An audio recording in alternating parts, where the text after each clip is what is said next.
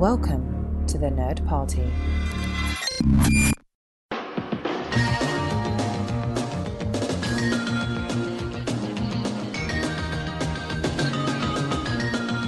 Hello and welcome to Great Shot Kid, the podcast on the Nerd Party Network that examines the work of Star Wars creators. I'm one of your hosts, John. And I'm Mike.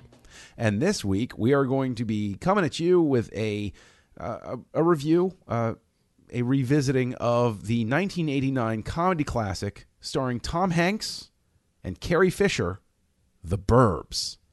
Yeah. Directed by Joe Dante. He who gave us Gremlins, as a matter of fact, earlier in the 80s. And it was released by Imagine Entertainment and was a very, it was a very high-profile comedy at the time. I remember seeing it in the movie theater. I remember that the marketing campaign leading up to it. It was of the time, for those who are in the audience who might be a little bit younger, when Tom Hanks was known exclusively for comedy. Tom Hanks had not yet made the gear shift into dramatic films. And so with that, looming in his future, unknown to all of us, possibly even to him, we had The Burbs unleashed upon us. And Mike, would you care to give a synopsis of the 1989 comedy classic, The Burbs? Sure. Tom Hanks is a working class guy living in the suburbs, and he is taking a much-needed vacation. His life is very stressful, and instead of going away to his summer home or whatever for the weekend, he decides that he just wants to stay at home. And his wife, played by Carrie Fisher, is not very supportive of this because she feels like the suburbs themselves are rather stressful, because there's a lot of crazy neighbors and whatnot, like Bruce Dern and Corey Feldman. Yes, it's important not to mix up your Corys. No, yes, I always get confused. And the guy who shut down the grid at Nakatomi Plaza on Christmas Eve, 1988. Which plays into this in a strange way later. It does, yeah. He was much better at it in Die Hard, though, a year prior. True. Very true. But that group of neighbors, that group of friends, are rather suspicious of some new neighbors that have moved on the block, and the Klepniks, right? Yeah, is that it? I forget exactly. Klepnik. It sounds like that. Yeah. Whatever. Yeah, whatever. And they decide to take it upon themselves to investigate these new neighbors and see what shenanigans they may be up to. And hijinks ensue. Hijinks do ensue because the very beginning of the movie is Tom Hanks being awoken in the night by strange lights and sounds coming out of the basement of where these new neighbors have moved in.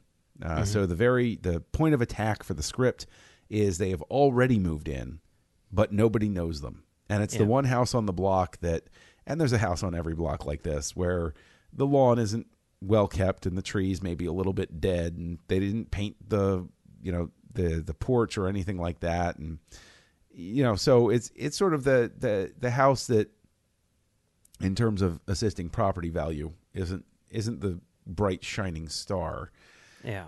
But he wakes up and he goes down and he's resistant to the idea. Now, before we go deeper into it, this is in fact, if I recall correctly, a reteaming of Hanks and Fisher, because they did work on The Man with One Red Shoe before this. Huh. And so, this is sort of like a recapturing the magic. I don't know. The Man with One Red Shoe was not an incredibly memorable movie. There's maybe one scene that I remember up to this day where they wired his apartment wrong, and so there's an ambulance driving down the street where the surveillance equipment is, and the ambulance is driving down the street, and you hear a toilet flushing coming out of the ambulance. It's very funny, I guess. All right. Well, that's... But anyway. Yeah. But anyway. So the Burbs, there's his friend, best neighbor, I don't know, who, like you said, he was responsible for shutting down the grid at Nakatomi Plaza, but he's trying to shoot wildlife that is annoying him. He almost shoots Tom Hanks in the beginning of the movie, kills him. Yeah, okay. This movie deals with all of these things about the perception of life in the suburbs, trusting new and different people, tolerance, if you will. The zany teenage kid, pre-internet, of course, who's blasting hard rock music on his stereo while he's painting his porch. The older veteran who has married the hot young wife, who is the object of lust of all of the younger men on the block. So it's trying to deal with all of these things. I mean, I saw this in the movie theater, and I remember seeing it with my brother and thinking, like maybe a couple of chuckles. This time it got a couple of smiles. I was not overly fond of it this time. I found it actually at points to be mean-spirited and confused about its direction, whether it wanted to be a parody, a commentary, a horror movie, or just a straight comedy. Like, I feel like I couldn't make up its mind. Yeah. What was your reaction to it? Yeah, this was my first time seeing it. I do remember when it came out. I was just a kid at the time, but I remember it being kind of a big deal, and I didn't realize that it was directed by Joe Dante, and that's kind of that kind of piqued my interest in a lot of ways. And seeing it, I guess I kind of admire it for what it is. But I admire it more than I like it, I think. Okay. There were certainly things in there which amused me, and I think I'm a bigger fan of the concept than I am of the movie itself. The idea of sort of, making a comedy, which kind of is a satire of suburban life, and hits on all of those cliches and everything. There's definitely something to that, and I think that as far as like the story arc is concerned and everything, it works pretty well. There are some moments which are definitely funny, and there are some good performances and that sort of thing. I think the style is kind of cool. It's kind of edgy and visually striking for your typical comedy, that kind of thing. But on the whole, it did not blow me away. I do not have this overwhelming desire to go back and revisit the Burbs anytime soon, that sort of thing. Well, there were two things that jumped out at me this time. One was there's a scene, we'll call it an act break, I guess, where they finally decide to go over, and it's nighttime, and their curiosity is really piqued by what's going on at the house. And Corey Feldman is there with his girlfriend, and it was so obvious to me that this was an insert that they shot later because they wanted to either accelerate the plot or explain what the hell was going on. Yeah. Because they interact with nobody else. It actually looks lit a little bit differently, and the whole point of him being there is he serves as this narrator to explain all of this stuff that has happened since the last scene that they didn't bother to show you. Yeah. And he explains everybody's relationship and their perception of the new neighbors and why they're like, he just basically states all of their motivations for everything. Mm-hmm. And also so he can set up the later line, man, I love this block. Because there's nothing about it up to this point for anybody to love this block, because nothing interesting has happened up to that point. That there's nothing for somebody to be like, oh, this is the greatest place to live. This is so crazy. Nothing really. The neighbor trying to shoot the pest in the backyard. Okay. But there's nothing that's really, I don't know, where I would say, oh, a kid would think this was electric or anything. But then at the end, it does something that drives me nuts with these sorts of movies, where the whole moral of the story is don't judge those who are different than you. Be accepting. Understand that your way of life is not the only one. And even if you don't agree with it, you got to get along with it because they're there on your block and we're all in this together, and et cetera, et cetera, et cetera. Good moral to give, that I think everybody can agree with. But then, spoilers, they wind up being the bad guys after all. And it reminds me of, they made fun of this on South Park with their 24 spoof, where Cartman's racism winds up helping them actually find a terrorist. Yeah. And they're like, but racism is bad. And Cartman says, yeah, but my racism got the bad guy after all. So it's okay. And it's like, that seems to be what happens with this movie, where it's like, trust and believe your neighbors because they're people too. Oh, but by the way, they're totally what you thought they were. Yeah, no, that's true. And I definitely had the same thought, but I don't know. Like, it's a weird thing where you go into a movie like this, you're expecting some sort of weird supernatural element or something, just because of the way everything is presented. And, if they left it with no explanation, that wouldn't have been at all satisfying. What they should have done was come up with an explanation for things like why they're digging, graves or whatever it is in the backyard or whatever. And they never really did that. I kind of thought they were going to do that at one point, but it never actually happened. And, that was kind of disappointing. But, it is one of those things where I think there's so much effort, which is like put to that sort of thing, that you almost have to have the protagonists win, in a sense, quote unquote win. Right. And it's hard to do that with that message, because obviously it sort of goes against it, Sure. And I don't know. Maybe there would have been a way for them to sort of like hit the point home, even though these guys ended up being, the bad guys, like after that reveal that they kind of missed. Like maybe there was a beat there that they could have hit that they missed. But yeah, I definitely see what you're saying. Well, I almost wonder if this was something. I mean, speculation is everything, and there are certain things you do know, you don't know, that are just, supposing.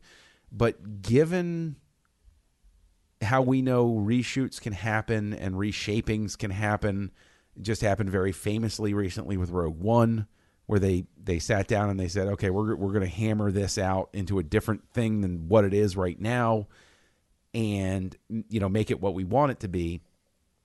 I would say that probably this movie, Joe Dante, had like a straight up just horror movie where there was no message of be tolerant of your neighbors. And it really does feel tacked on in the sense of, they didn't think that it worked, and they didn't get the comedy that they wanted. So they had him go back and insert things, or they inserted things that they thought would make it work better as a comedy, whereas he was doing a darkly comic horror movie. I see what you're saying, but at the same time, just the way the entire character is constructed, the entire movie is constructed, like it feels like it's leading to that point. It feels like it's leading to that message, and to like go all that way and not have that at the end seems. I don't know what they would have then instead. Maybe that was part of the problem. It feels so integrated with the rest of the movie that I really just feel like, they were trying to like have their cake and eat it too, in a sense. You know what I mean? Okay. Fair enough. I think that they were like, this is a good message and people will take this message away, but at the same time, we can still say that, they were right. They did stop these bad guys after all. Well, while I'm sitting here stomping on it, is there anything that jumped out at you as particularly successful? I mean, you said earlier that you admire what they were doing more than you actually liked the movie. What is it that worked? What is it that looked like something where you looked at it, you said, okay, all things considered, this went pretty well? I mean, I liked the satire. I liked the sort of takedown of the suburbs in a sense, but in a loving way. I mean, like, you were talking about the Corey Feldman thing earlier and how there's nothing going on that block, which would suggest that he'd be like, I love this block, and I mean, sure, we just saw a house blow up, and that could definitely impress a teenager, but sure. I think it goes beyond that. Like, I think he had that love for it before the fireworks, literally, and I think kind of what they were trying to get at was like, the suburbs are a crazy place. They definitely have their quirks. You've got all these neighbors, all these people who you're kind of like forced to live with, because I mean, it's not like they're just saying like, oh, these neighbors who are very strange and keep to themselves are, the only ones that are, sort of like a nuisance. I mean, all of his quote unquote friends are, people who he's just as annoyed by as the people who he thinks are murdering his neighbors. You know what I mean? Okay. And I mean, I think that's how a lot of people feel about their suburban neighborhoods. I mean, it's sort of like a thing where you feel like you're stuck in that sort of like quote unquote perfect little society or whatever, which is kind of outside of the real world. And I mean, that's sort of, I think, what they were trying to get at with this is like, yeah, suburbs are weird, they have their quirks, but at the same time, there's actually a lot to be said for them. I mean, at the end of the day, he does have good relationships with these people, which he wouldn't have maybe in, like a bustling city or something like that. And, I kind of appreciate all that. And I think that's kind of what they were trying to say with like the Feldman character, where he's like, I like this. I like hanging out with these guys, these weird random guys who normally I would never talk to, and stuff like that. So, I mean, that seems to be something that Dante is kind of obsessed with. If you look at his other movies, whether it's the Twilight Zone, which we talked about on Stage 9, or whether it's Gremlins or Small Soldiers in particular, there's always that sort of like suburban warfare setting, and there's something about that which is very comical, and very sort of like lovingly, jabbing at this thing.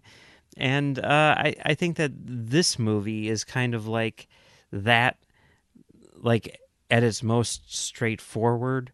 And while maybe something being tremendously straightforward is not necessarily a good thing, I do think that it's it can hit certain points home better than broader stories which just incorporate those sort of elements. If that makes any sense. Yeah. I mean, for me, I actually, and I'm not just saying this just because this is, Great Shot Kid and we love Star Wars creators, but I thought that Fisher was a high point. I thought that she was really good as, the straight man, the grounded character who, provided sort of a sanity check for Hanks's character. You can see her as, the true north to his character, because when she's away, you see what happens when he is left to his devices with his insane neighbors. That she's the one that steers the ship in a typical circumstance. I thought that there were specifically some funny moments, largely due to Hanks, like when they finally visit the strange neighbors and they have what it was like sardines on crackers or something like that. And which to me was very funny, because like in my sort of like suburban childhood or whatever, we would always go over to my dad's friend's house. My dad and this other guy, they were priests together, and they both left the priesthood and started families, and so our families were like really close, and we'd always go over to their house for pizza, and their dad would always like bring out sardines to put on his pizza, and everyone else would be like, "You are freaking insane. What are you doing? Why are you, what is that?" And he'd always be like, "You guys want some?" And we'd be like, "Hell no, we don't want some. Are you crazy?" Yeah. So when I saw that, I was like, "Oh, hey." That's like something from my childhood, my suburban upbringing, Yeah, fair enough. See, I guess I live, presently with the fear that I'm the crazy neighbor. Yeah. Because I think that everybody else is pretty locked down and pretty happy with their suburban life, and I'm the one that I might be the little imbalanced one that encourages No, but stupidity. I think Dante would probably share your perspective. I think that's why he made this movie. Because like none of the other characters seem to be like the suburbs, man. They're crazy. It's just Hanks's character who's like that. Yeah. So Okay. I think that you're Hanks. I think we're all Hanks in this scenario, but I think Dante is definitely Hanks. We're know all, what I mean? We're all Hanks. Yeah. Hey, I'll take it. Can I get a couple of Oscars too? Sure, why not? I think I deserve them. I definitely think that I deserve them. Yeah. There are just so many pieces to this that I think they're just it really does come across to me watching it that it's just assembled by, I don't know. I don't detect, like, if I look at Gremlins, I think I can see Dante at work. I can see a strong hand there. Somebody saying, this is the movie I'm going to make and this is the way it's going to go. And I look at the darkness in Gremlins, really unsettling darkness. And then I come over to the Burbs and I see a hint of that darkness, but I see it suppressed. I see it shaped. I see it hammered out. I see it cut. And that's just what comes across to me in this, is that I see a director who has more constraints placed on him and more people double checking his math. It is kind of weird because it almost feels like, while Gremlins was obviously a huge hit, like Yeah. I wasn't there, right? But I feel like Gremlins was kind of a surprise hit, I And definitely then- think Gremlins was a surprise hit. And then- I do. It came out of nowhere. right. And then when it hit, people are like, "Oh yeah, Joe Dante, you're hot," make the Burbs, and then it became sort of like the almost like commercial I don't know. There's a thing that I see this with directors all the time where it's just like, wow, that's a weird thing where like there's a genre filmmaker or something like that who makes a movie and then like, he makes something else which is, sort of like prestigious. And it's like, the examples that come to mind are like Sam Raimi directing A Simple Plan or I guess Roger Vadim did a lot of prestigious movies, but he, I know him from Barbarella. You know what? So Right. like when I see like a Roger Vadim movie as part of the Criterion Collection or something like that, I'm like, wait a minute. Or like when my parents are saying like, I want to see that new movie Simple Plan. I'm like, by the guy who did Army of Darkness? Okay, yeah, that sort of thing. And that's kind of how I feel like The Burbs is.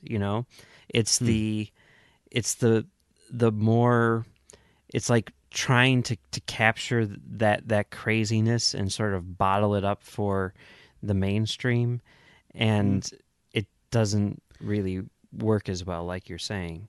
Though, I would say, it came out in 89, and I would say that you have an example here of Dante not fitting the mold, but in 89, you have an offbeat genre director who has a tremendous hit with Batman. Yeah. So I think that The Burbs is instructive in the sense that you have the star power, you have the studio backing, you have the hot, quirky director, you have a glimpse, not literally, of course, but you have a glimpse of how Batman could have gone for Warner Brothers, of somebody not quite fitting in right and not quite hitting the mark. I mean, obviously with Batman, Burton did, but I think that you know what, I would actually say, because we're obsessed with double features and stuff like that, I would show The Burbs and Batman just as a lesson in when it goes wrong and when it goes right. Yeah, I think that could be I think that would be a neat one. I seem to remember hearing this, although I could be wrong, but I would be shocked if Dante was not one of the names being tossed around to direct Batman, right? That would make sense. He must have been, right? I mean, it would be interesting to see what a Dante about Batman... For Pete's sake, they were talking about Rutger. I remember them talking about casting Rutger Hauer as Batman. What? Yeah. Okay. Please, Rutger Hauer. People don't remember. Rutger Hauer's name was tossed around for almost every project for like a 10-year span after Blade Runner. That's so Even for weird. things where it made no sense. They were like, "Oh well, we were considering Rutger Hauer." Have you really have you watched Rutger Hauer's work? Like, he doesn't seem like a good fit for this because Rutger Hauer, of course, most famously was Anne Rice said, "Oh, I always pictured Rutger Hauer as the vampire Lestat." That's weird. And yeah. oh yeah, no, she always said that's what she pictured, and that's why she was so upset when Cruise was cast instead as Lestat. Okay, well that's Yeah, cool. I right? guess I don't know. I prefer my Rutger Hauer in Batman Begins. So Yes, I think he was.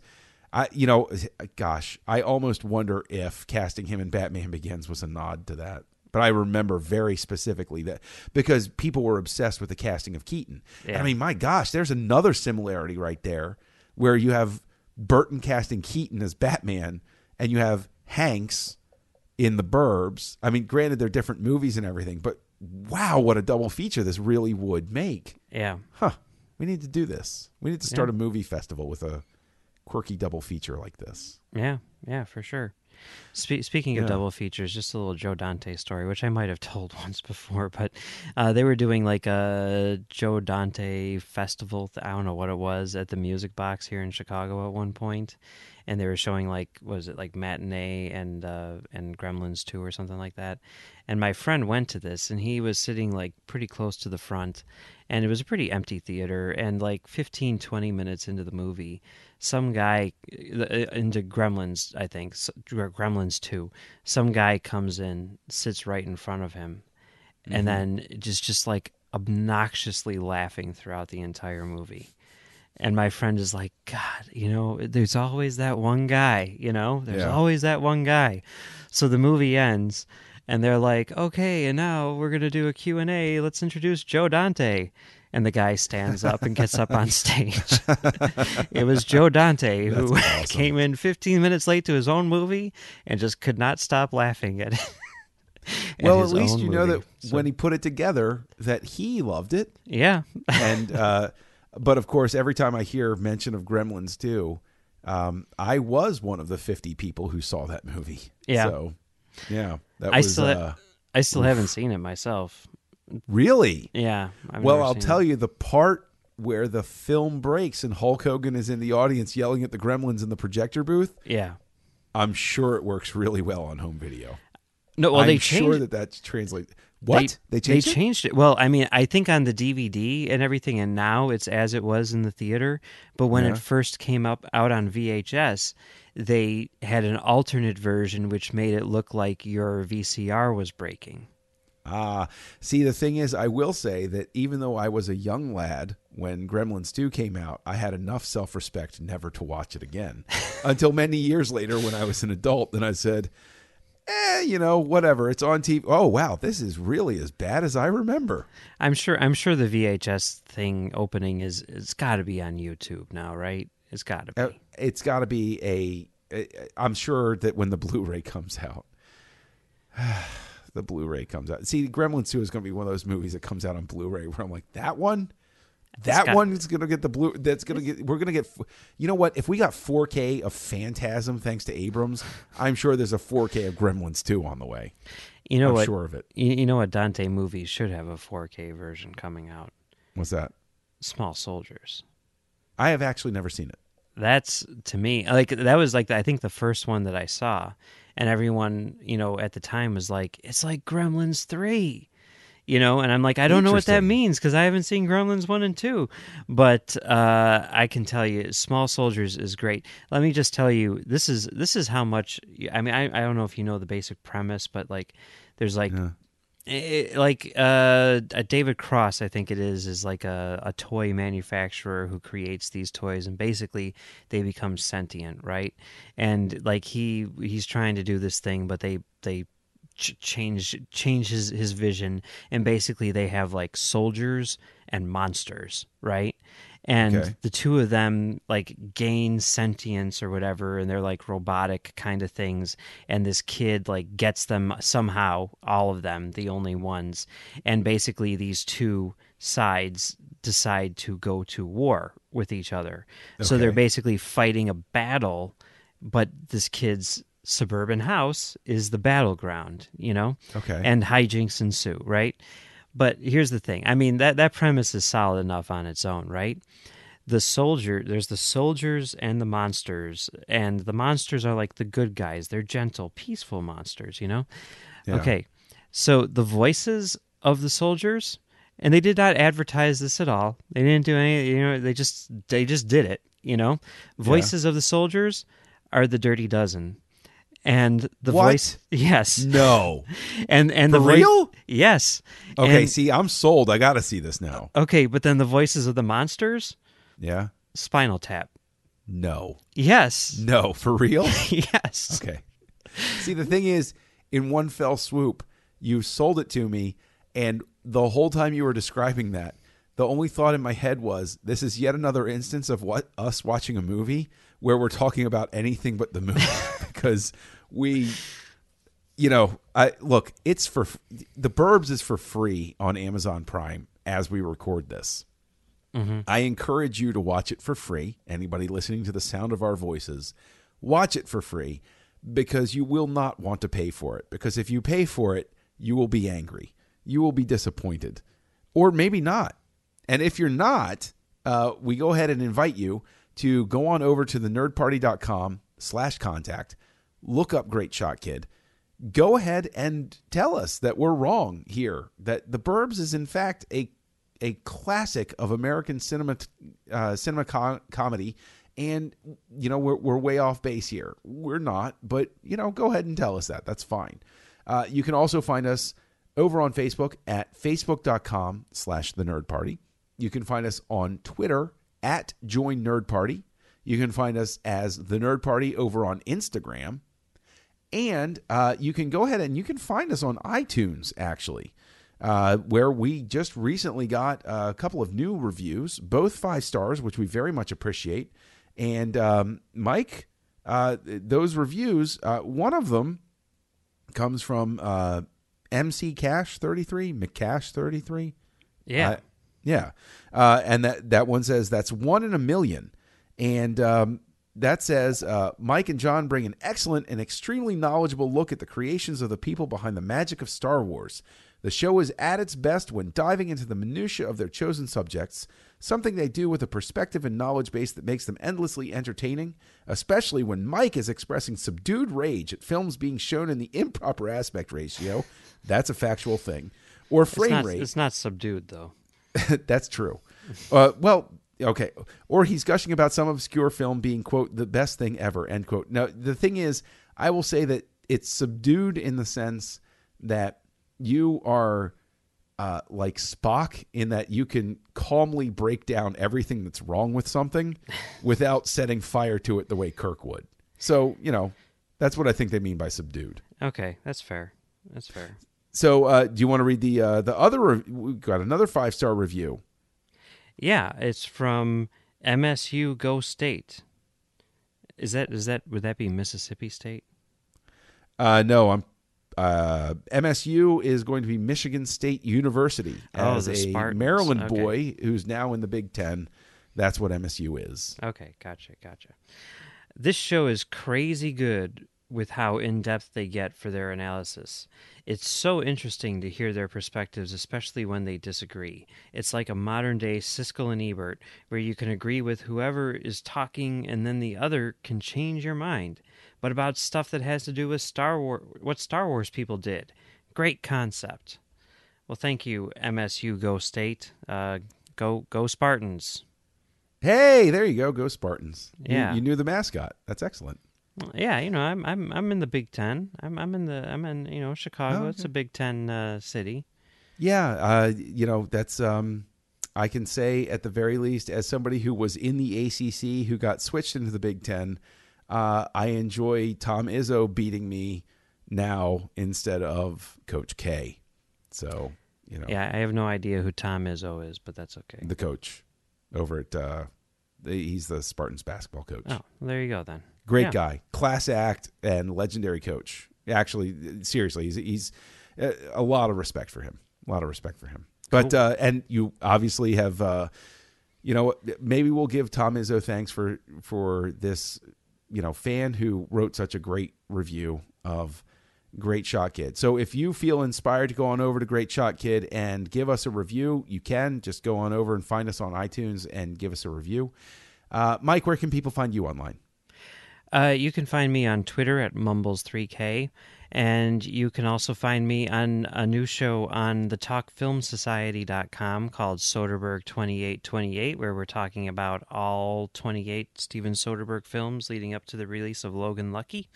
And you can find me on CommentaryTrackstars.com, where this week we just released an episode celebrating the 20th anniversary of the Return of the Jedi Special Edition, in which we go through every change made to the movie for that 1997 release and discuss whether or not it was a positive or a negative.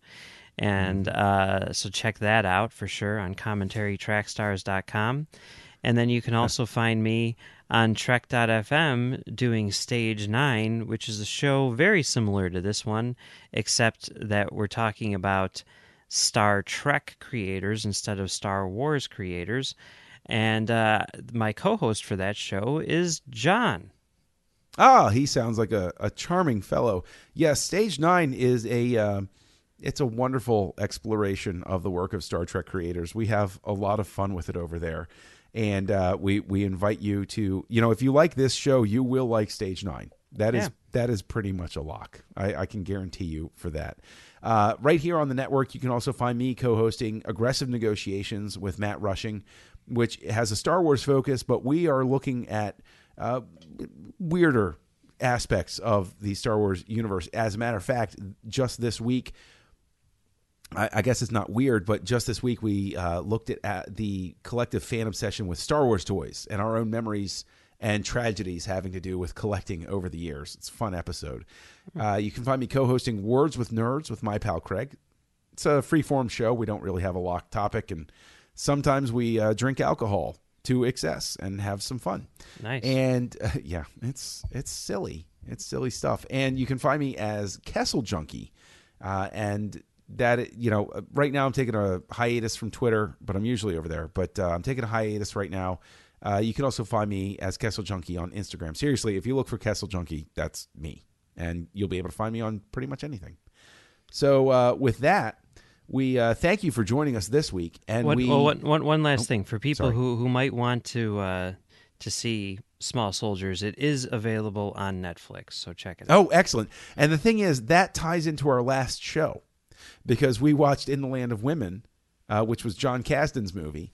Mike watched it for free, and your dense, bald co-host right here watched it for 99 cents, which angered him. Well, there you go. What can you do? Nothing. You got to support starving artists like John Kasdan. Yes. It seems that they probably didn't pay him much from the Disney coffers for the upcoming Han Solo movie, for which he will make profit points. No, not at all. He's struggling. Yeah, struggling. I'm sure he did it, like on spec, and then they're like, whatever, we'll see. Yeah, maybe we'll give you something. I don't know. Yeah, they let him eat at the food cart on set. Yeah. So with that, thank you for joining us this week. And join us next week when we are going to do another one of our triple features, where we are going to look at the first works of the directors of the episode sequel trilogy. So we will be looking at the first films of J.J. Abrams, Rian Johnson, and Colin Trevorrow. So that's going to be Mission Impossible 3, Brick, and Safety Not Guaranteed.